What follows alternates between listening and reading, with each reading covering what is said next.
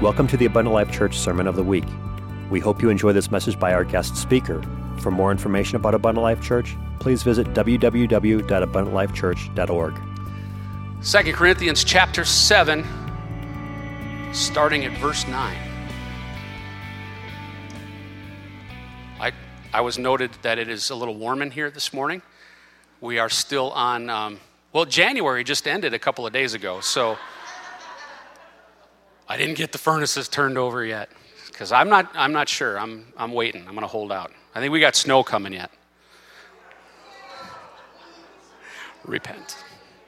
2 Corinthians chapter 7, starting at verse 9, says this: I rejoice, not because you were grieved, but because you were grieved into repenting.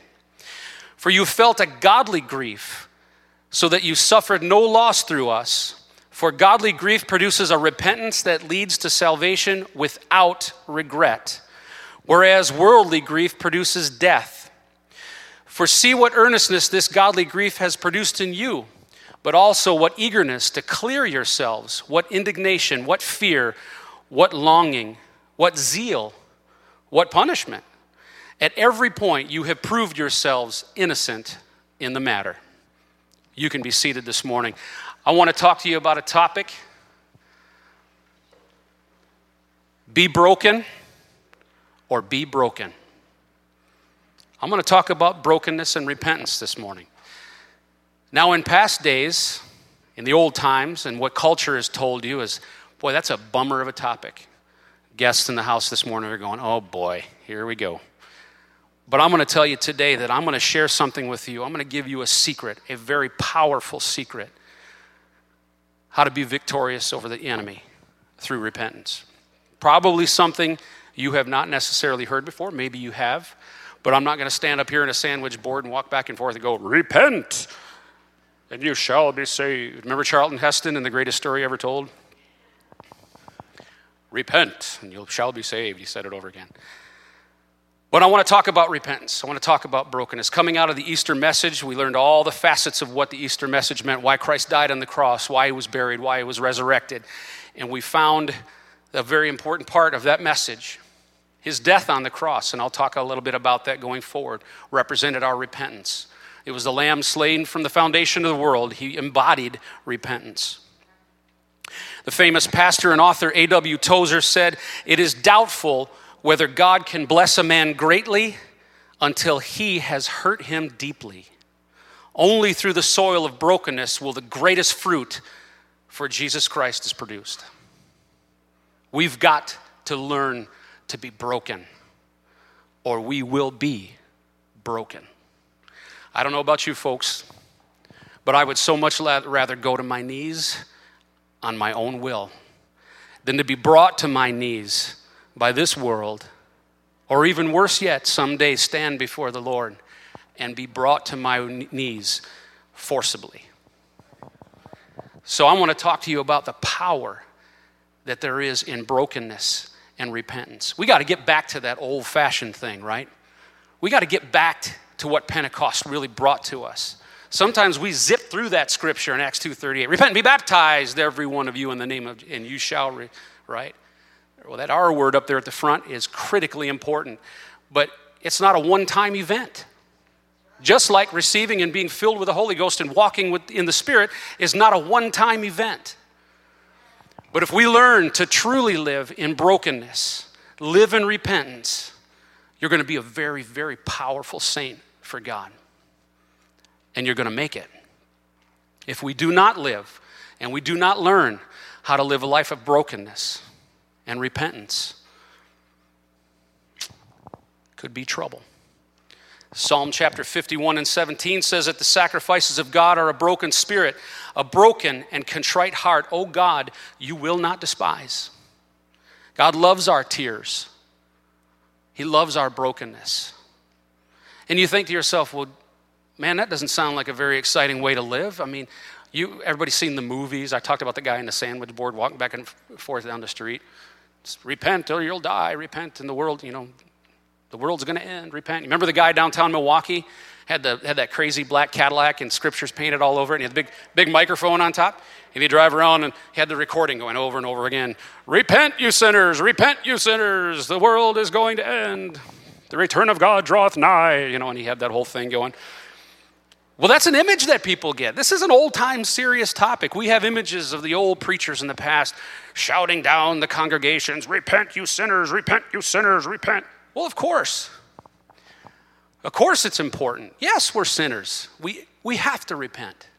We got to make it a lifestyle change, not just that one-time event. It's not a fun sermon, typically. That's why I said at the beginning, when I'm going to preach on repentance today, sometimes you get people start opening their phones and reading the bulletin for the fourth time. But we have to know what it is. We have to really, truly understand what it is, and not just that it's this. I'm not asking you to walk around with your head hung low and down and depressed. I'm not saying put on your sackcloth and throw your ashes on, start beating yourself with a handful of reeds. That's not the life of repentance that God intended for us. That's what culture has told you that a life of repentance is.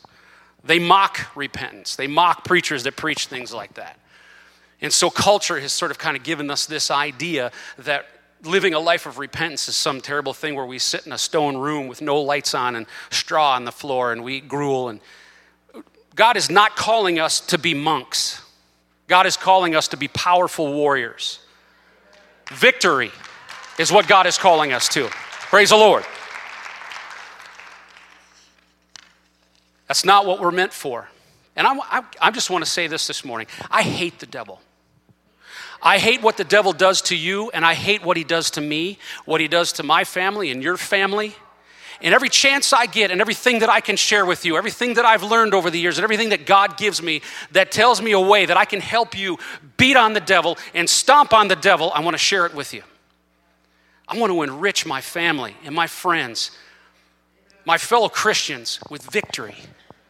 I want you to walk out of here today and understanding what a powerful tool that repentance is and the secret that I'm going to share with you at the end of this message.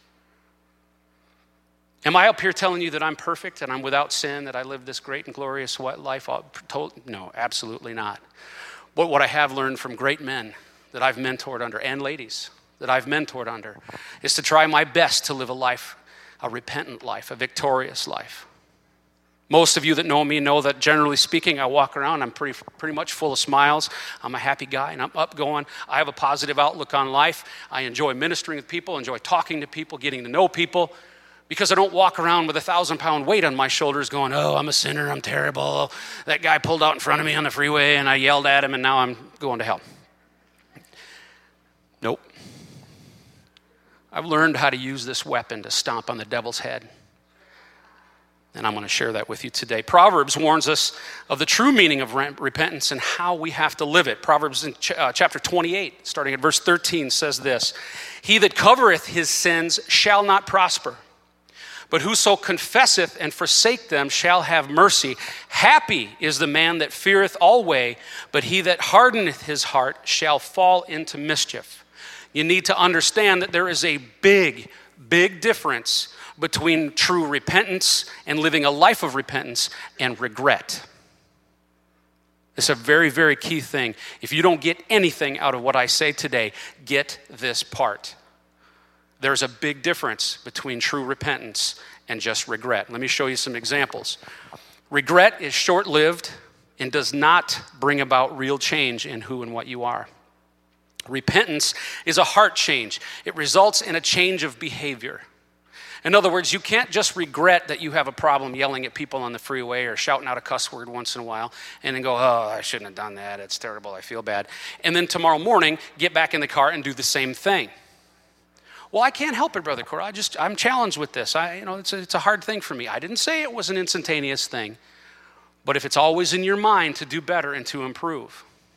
Now, if you don't mind today, I'm going to use a couple of examples of sin and things that are challenged with us so I don't make anybody uncomfortable. I'm going to talk about two things, lying and cussing. How's that? Okay? Just two examples. That way nobody can say, he's talking about me.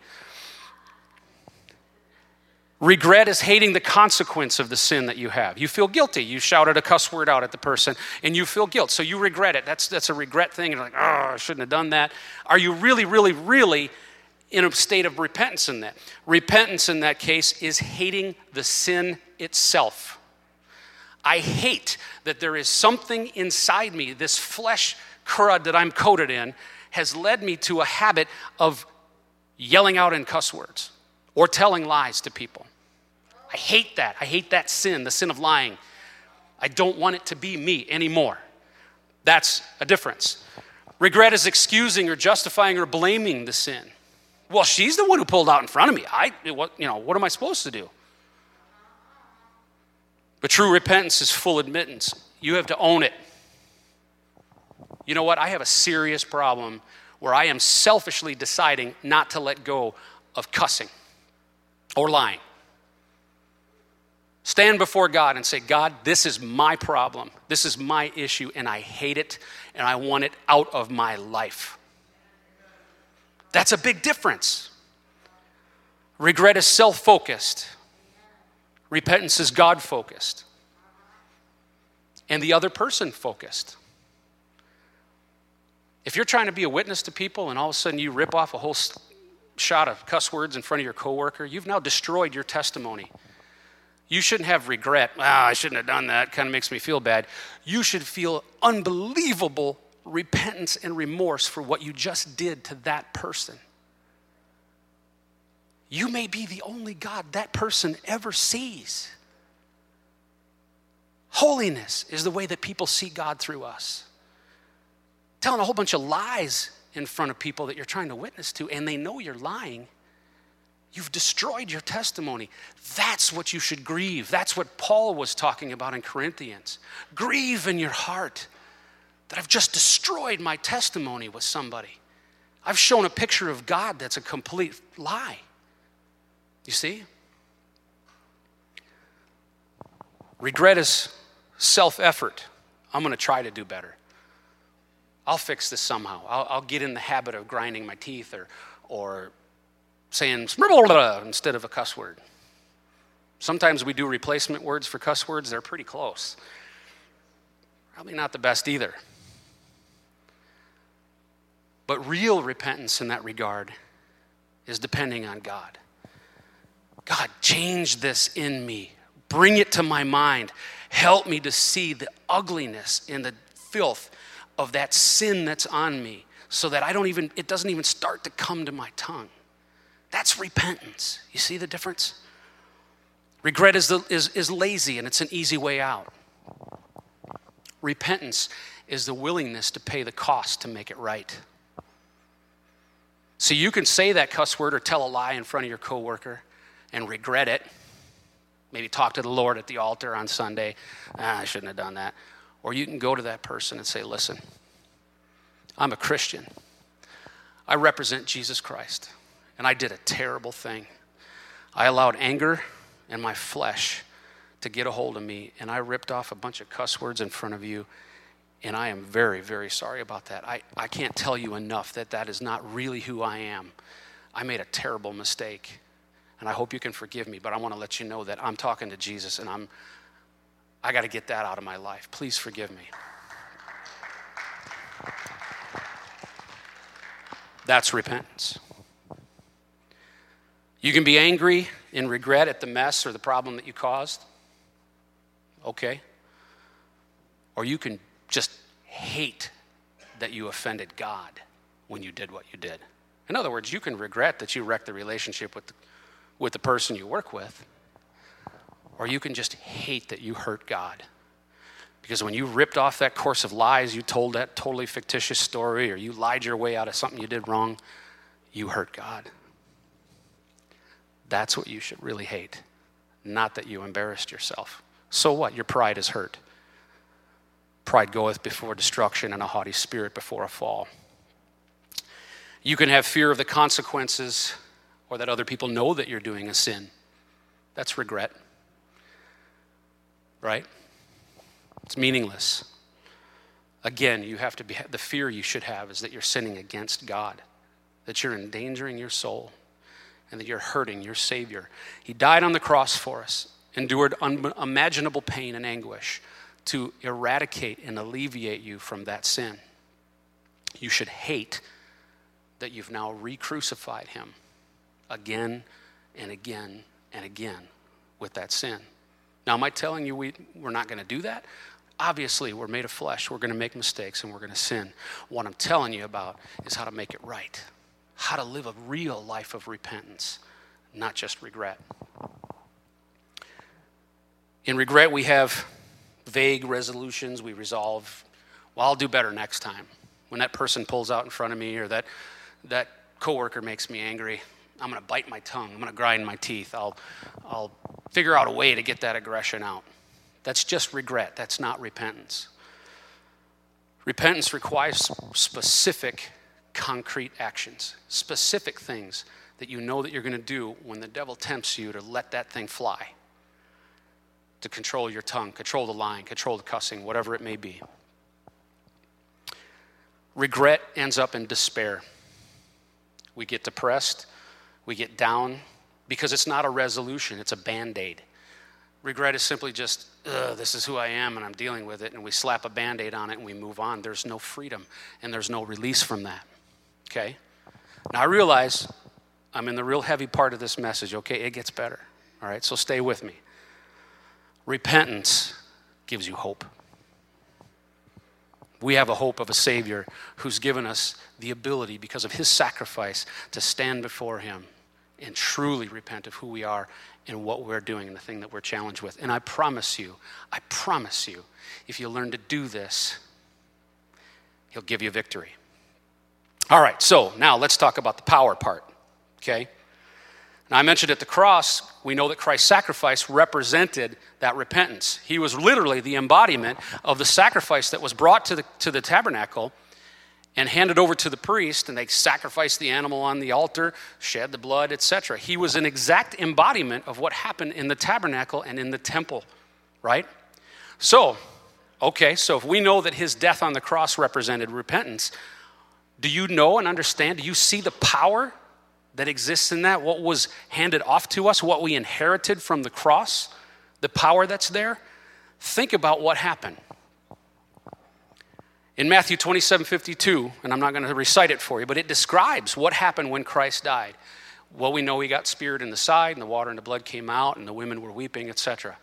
But look at what happened, the power of what happened, because repentance was brought to this earth and to his people. The earth shook. There were earthquakes. Rocks were split in half. The veil in the temple was split from top to bottom. A 60-foot high curtain, thicker than a man's hand wide in material, split down the middle.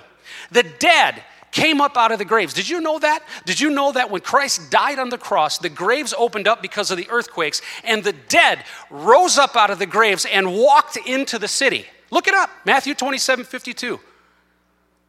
The graves opened up and the dead came alive. The resurrection happened right there when he died. Powerful. The earth changed. The sky went dark for a number of hours. Repentance literally split the earth open wide and shattered rock. Now, when the veil was split, that was a symbol. That was God basically. See, the veil in the temple, there was only one person allowed in God's presence. And I'm not going to give you a tabernacle study today. If you would like to study that, please see me after church. We'll set up a Bible study, and I'll take you right through it. But what you need to understand is there was a veil in front of the Ark of the Covenant. One man in the entire nation was allowed to crawl under that thing on his hands and knees and be in the presence of God. What you experienced in this worship service today was what one man in all of Israel could experience. You were in the presence of God. You were standing before the Ark of the Covenant, and God's presence was moving through this house. Praise the Lord. Why is that? Because you are a high priest in the kingdom. You are a high priest. So when Jesus died on the cross and the veil ripped from top to bottom, 60 feet of a rip, tore open, that was God saying, my spirit's now available to everybody. So if all of that happened at repentance, think about this now for a second. What does that do to the enemy Have you ever thought about repentance this way? When you step up to the altar and you know you've had a bad week, you've done some things wrong, the devil's dancing, he's reveling. I got him to swear, I got him to lie today. Oh yeah, they're kind of flirting with that coworker, there's something going on there, I'm gonna keep working on that part, and he's dancing and having a party. And you come into church on Sunday morning, and you shed off regret, you forget about regret garbage, and you say, I'm gonna repent. Today I'm gonna give my heart back to God, I'm gonna cleanse that stuff out of me, and you know what's happening? The devil is getting shattered. The devil's getting knocked on his tail. You're beating him down. His rocks are splitting in half. You understand what I'm saying? When you repent, it's a weapon. You're kicking him right in the head. You're coming back to day one. You understand that? You could be 1,000,000 miles away from God. God could be Pluto and you could be Earth. And the sin is what divides you. You know that when you sin, you push God away. God doesn't leave you. You separate him. But I'm going to tell you this much. You stand up and truly repent in your heart. And that distance, that millions of miles distance that God is away, you say repentance and God is next to you in a nanosecond. He'll cover that distance in a flash, in a blink of an eye. Because that's the kind of God he is. So we can sin. We can keep pushing him away further and further and further. Pretty soon he's past Pluto and he's on into another galaxy. But in a nanosecond, with true repentance, he's standing right back at your side. You see what I'm saying? It's a powerful, powerful tool against your enemy. Well, see, Brother Cordle, I know all this already. I heard that in Sunday school. That's simple stuff. I get it. But here's the deal. Are you living it? Are you living it so that you can have less of those times where God's got to travel all the way back from the other side of the universe to get close to you? Are you living it? Because if you're not, you're putting yourself in danger. You're putting your soul in danger. You got to live a life of repentance. Does that mean you got to get up every day, throw the sackcloth on, put the ashes on, crawl around in your bedroom? Please, God, forgive me, please. No, that's not what I'm saying. That's a fictitious picture of what the world has designed. Yes, sometimes those moments in repentance are like that, but not because we're so horribly beaten down. God's just wailing on us with repentance. It's because we let that come in. It's a beautiful thing when we break down. When we're fully broken, see, the vessel can't hold new wine. You got to get rid of the crud and the dirt. And so when you come to the altar and you allow God in and you start to break and get that crack, see, the world just continues to put junk on top of your heart. All this crud, people are mean to you, bad things happen, medical problems, bills, all this stuff that we deal with, and it just coats your heart and coats your heart and coats your heart. But you come into the house of God and you get a hold of God and you truly, truly understand repentance and you begin to chisel your way through that until the tears start to come and you start to feel that broken spirit. And man, God just starts to rejoice because he's saying, I'm coming in. I've got something for you, but you go ahead and do what you're doing and I'm going to turn it around for you. I'm going to bring miracles into your life. I am the way maker. I am the miracle worker. You see what I'm saying? So you can make that a habit. Make that a habit every single day of your life. Walk through repentance. Are you going to sin and make mistakes? Of course you are. But you don't have to crawl down into the dirt and hate living for God because all I ever do is repent. I just have to I'm just constantly sinning. No, just get victory over those sins. Get victory over that process. Learn how to live a life of repentance. So how do we do it? How do we live victoriously to the end? First, we've got to understand what draws us away from God. And I said that already. There's things that sneak up on you. You've heard me say in the past from this pulpit, I like practical tactical. Practical tactical is I can give you concepts all day long. Don't sin. Well, Brother Cordle, how do you do that? What do you mean don't sin? Okay, here's an idea. Let me get Kyle, come up here. Sam, stand right here. I'm gonna give you, I get to do this once in a great while because everybody else does, so I'm gonna do a Joe Zerpoli. Okay, let's see. Beth, you wanna come up? You're good. All right, so Beth, you stand right here. All right, there's a circle around these three. There's a circle, and it comes right next to Sam, goes right around. That is the church, okay? Now, I'm not talking about the building. I'm talking about the church body. What I'm telling you, I'm giving you practical, tactical. I'm telling you how you're drawn away. I don't believe necessarily that anybody in here is murdering people right now or robbing banks or stealing from their grandma, any of that. We slip into things. Life comes into us. So we are affected by what's out there naturally. The flesh is affected. We're tempted with things. We have issues. We see things we shouldn't see, blah, blah, blah, right? So how does it happen? How does it sneak up on us? So here's the church. Now you guys kind of get a little closer together behind Beth. You stay right there. Okay, so they're in the center. They're in the middle of the church body, right? They're hearing the preaching. They're worshiping. They're involved in church. They're doing things to build this body and to build this church. And they're all right here in the middle, okay? Now, the edge of the circle, let's say it's right out here. Let's see, who can I use? Brianna.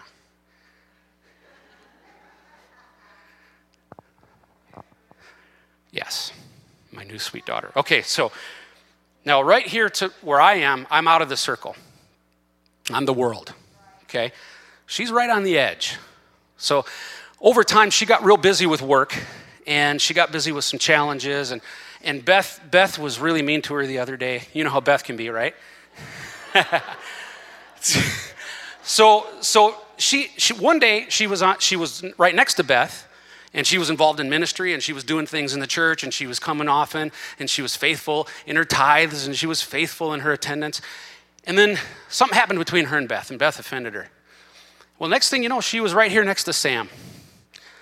And I noticed she missed a couple services, and her big smile kind of went down a little bit. She's not smiling as much anymore. Pretty soon she was right here. A few weeks later, she was right here. And now she's right here, okay? Right on the edge of the circle, okay? Now, you know the scripture in Matthew where it says the rains came down and the waves came and bashed against the house, and it was a house on sand. Okay, way over there, that's the rock. Jesus is right here. He's the rock. Foundation, rock. It's real hard. These guys are standing right on it. Well, at some place, the parking lot ends, and there's like gravel and sand to the edge of the church until you're in the ocean. Well, what happens during the course of life when you've kind of drifted out to the edge of the circle, the waves are coming. You see what I'm saying? A little sin here, a little mistake there. Maybe I watched something I wasn't supposed to watch. Maybe I skipped my tithe that week. I didn't come to church like I should. Now I'm feeling angry at Beth. You see what I'm saying? It's just starts out lapping up over her shoes. Just a little bit, and it's not going to hurt anybody. I'm doing fine. You see what I'm saying? Well, eventually, take one half step this way. Uh-oh. No, keep the other one in the church. Now, to us, to me, Brianna's still in the church. I see her once in a while. I'm okay with that. I hope she's still tithing and attending her classes that she has. But I don't see that there's a foot in the world. And the waves keep coming. Pretty soon, they're up to her knees. Well, now I'm standing knee deep in the world. A lot of people think I'm still in church because they see me once in a while. But you see what I'm saying? It's not a heinous thing. She didn't go out and rob a bank. She didn't murder anybody. She's not doing terrible things. But it's the little pieces. The little foxes spoil the vine, you see? And the waves start lapping up. Now, meanwhile, these guys are over here. They're tithing every week. They're giving of their time and their talents and their treasures. And they're in their classes. They're playing trumpet. And they're quoting scripture right from the front row really good. You know, they're working hard when there's an event at church. They're founded on the rock. They're building the temple. They're doing the things that God called us to do. You want to know how this is directly related to repentance and living a life of repentance? I'm going to show you right now. You can be seated. Okay. Somebody save Brianna before she goes out. All right. I hope you got that illustration. I'm not going to hit you over the head with a sledgehammer on it, but what I'm trying to say is there are degrees of direct involvement of standing on the rock and being a part of what we need to be a part of to live a life of repentance. We have examples. So how do we ensure we don't drift out too far? Or that when we do, so we can figure out how to dust that off and get back to the center of the circle. Because I'm going to look at you, my brothers and sisters, my family, my Christian family, and I'm going to tell you, you ready for this now? They might fire me. You belong in the center of the circle. I'm not taking that back. And I'm telling you from standing here, God Almighty himself impressed upon me in this message to talk about this. He gave me that image. I'm going to tell you, I'm looking across the room at every soul that I know. I love every one of you. You belong in the center of the circle. And if you keep letting yourself drift out to the edge of the circle, those waves are eventually going to overtake you. So what turned out to be a couple little things I shouldn't do, that's okay. I kind of let a few things go in the church. Is going to get bigger, and it's going to get bigger. Next thing you know, well, we see them about once every 6 weeks or so. Now we don't see them at all. Every person that gets offended and moves on, and I'm going to bear some things here. I'm not naming names, but every person that gets offended at something that happens in the church and moves on does it under the guise of, well, I'm just going to go to another church. I just don't feel comfortable here. I need to move on to a place where I feel more comfortable every single time they leave the church, period. I have a list of names that is heart-wrenching, heartbreaking, because an offense moved them to the edge of the circle. And then they started doing some other activities. Oh, it's just a fun thing we just do once in a while. We're not drinking with those people. We're just hanging out with them. We're not doing this with them. We're just hanging out. And pretty soon, outside the edge of the circle, and away they go. Too many names on that list. You belong in the center of the circle. I'm not taking it back. You can hate me. You can disagree with me. You belong in the center of the circle. Praise the Lord. Now, I promised you I wasn't going to get too heavy and beat on you, and I'm kind of beating on you a little bit right now, but I'm making an illustration. If we look at the minor prophets, every time that Israel had this experience, see, Israel would do the same thing. Israel knew where the center of the circle was, but they'd always drift out to the edge, right? Something always pulled them out. For Pete's sake, Moses went up into the mountain for a little while. He came down a few days later, and they're worshiping calves, and they're doing all kinds of heinous, disgusting sins. I mean, they just jumped right off of the circle, right? And we have Israel's example of this, but we still do it. We know what Israel did. They constantly failed and moved away from God. Then they'd get caught into captivity. They get beat up, lose everything. Oh, God, please forgive us. They repented. They didn't repent. They regretted. But God would honor he would honor his contract with Israel, and he would eventually bring them back, send them back to Jerusalem, right? This is the example we have. When Israel turns from God, they fall into apostasy every time. They're captured, they're enslaved, you know the whole story. We talk about it all the time. In 586 BC, Jerusalem was destroyed by Babylon. The Babylonians came in, just completely decimated Jerusalem and just destroyed the temple, Solomon's temple. Okay, this grand and beautiful temple. They were enslaved for 70 years. And then Persia comes in, and Persia attacks Babylon, and Persia takes over Babylon. Remember King Darius? Well, Darius, God moves on Darius's heart, and he says, okay, let the people go back. They need to worship in their own town, in their own temple. Go back and build your temple and worship there. Awesome. God heard their prayers. He listened to their repentance, and he let them go. When they returned to rebuild the house, they did okay. They laid the foundation. Things were working out okay, but pretty soon, life's worries got involved with them.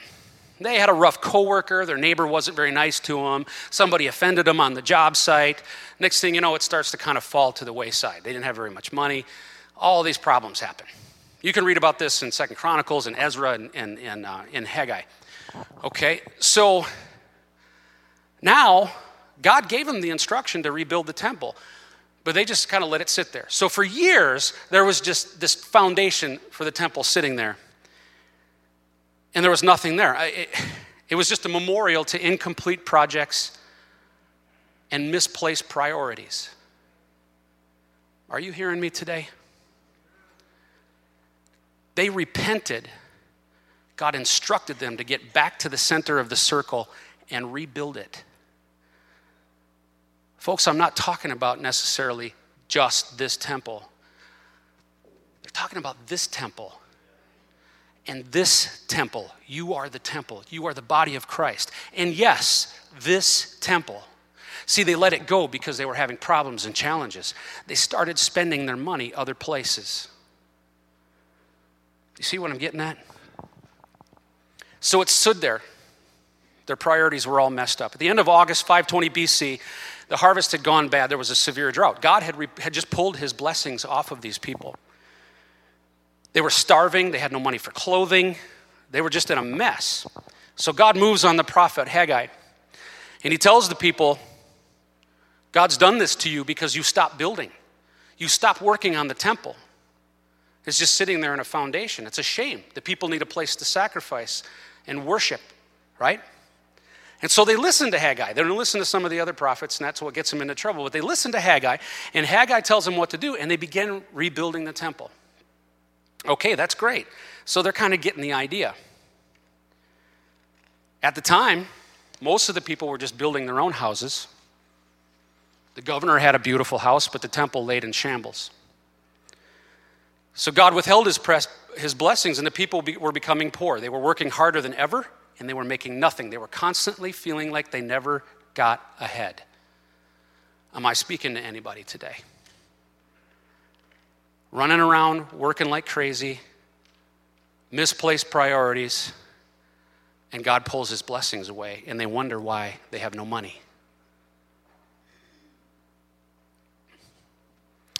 So God encouraged the leaders. He said, "Be strong and work, for I am with you."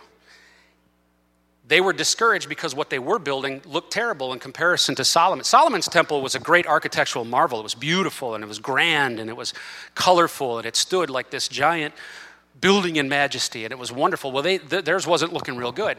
But God steps in, he says, don't worry about that.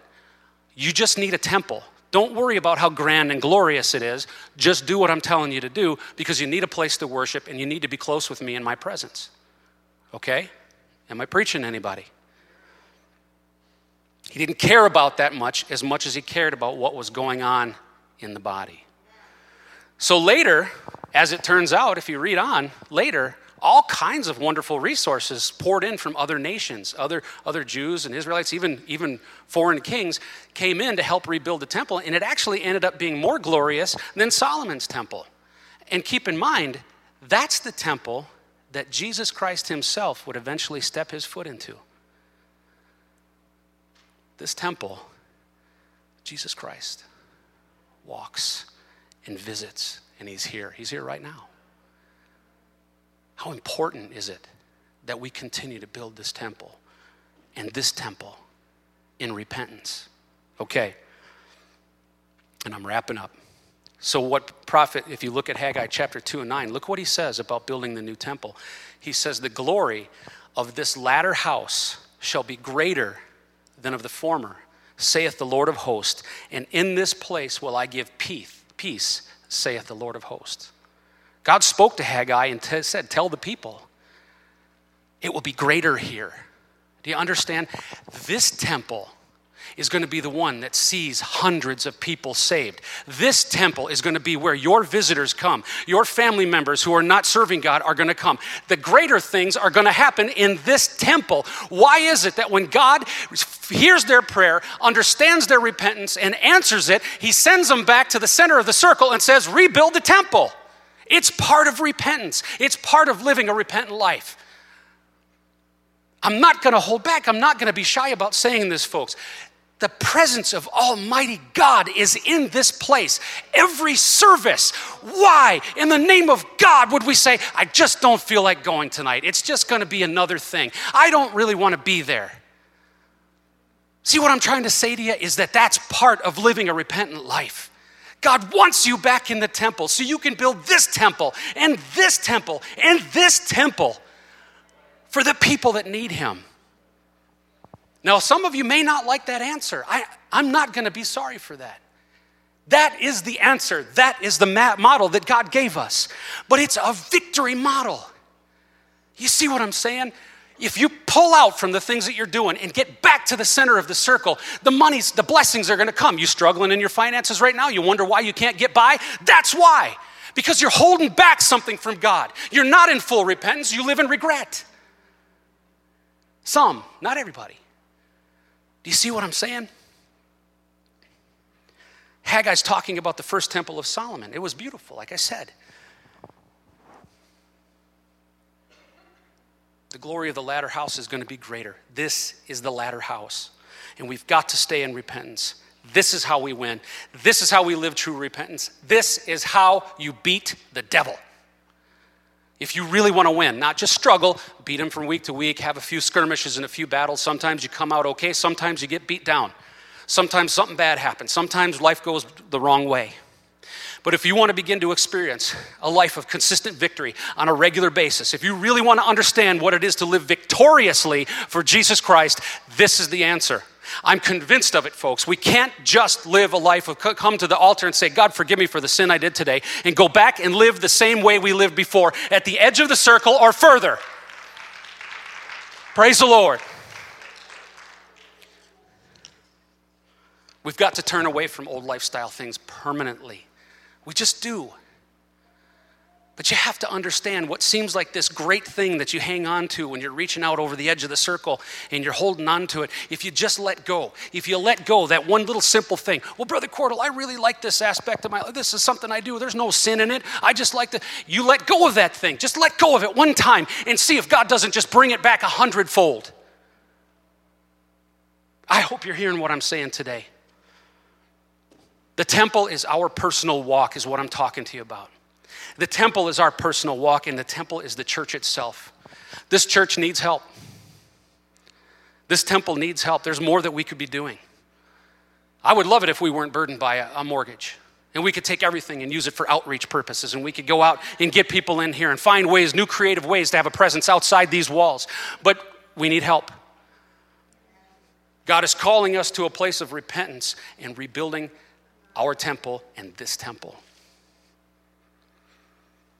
If you are, and you can stand with me this morning. If I could have our musician come.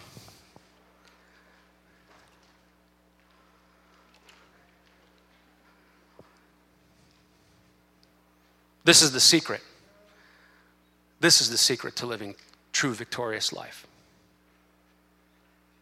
This is what repentance really means. God gave us the example right in the Word. I could share 100 more with you. I could have gone through all the scriptures in the Word that talked about repent and this and repent and that. Do you know that Jesus said that I didn't come that righteous would repent? I came for the sinners. What he was saying there was the righteous were the Pharisees and the Sadducees and these guys that walked around with their heads up high. So they put on the image of being in the circle. They spoke loudly about fasting, and they'd walk around and they'd be all pious and all that stuff. And they made it look like they were in the center of the circle. They were not. They were way outside the circle. Jesus called them white sepulchres full of dead men's bones. But he said, I didn't come for them for repentance. I came for the sinners.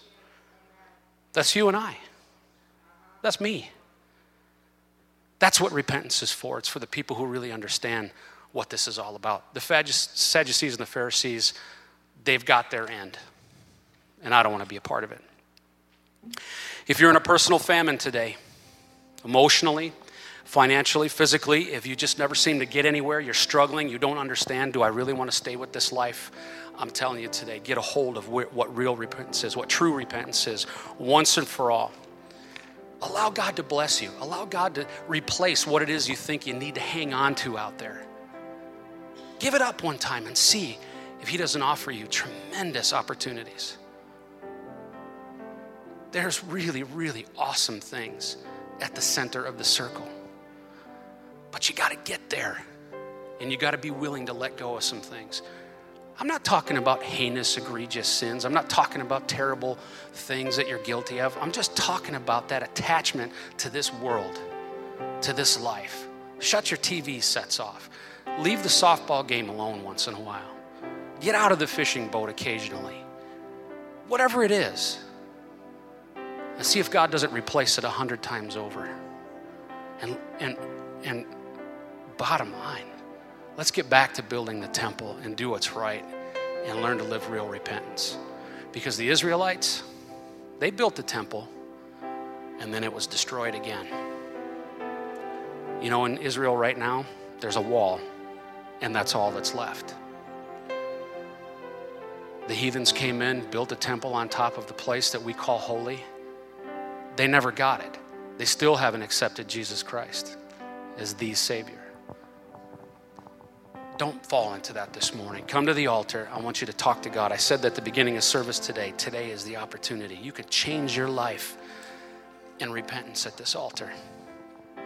God, make it a part of what I am and who I am, and enjoy that. You can join us this morning if you will.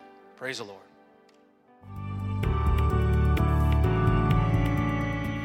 Thank you for listening to this Abundant Life Church podcast.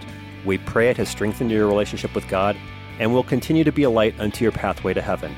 If you have any questions or comments regarding this podcast, please telephone our ministerial team at 262-965-5177 or email us at info@abundantlifechurch.org.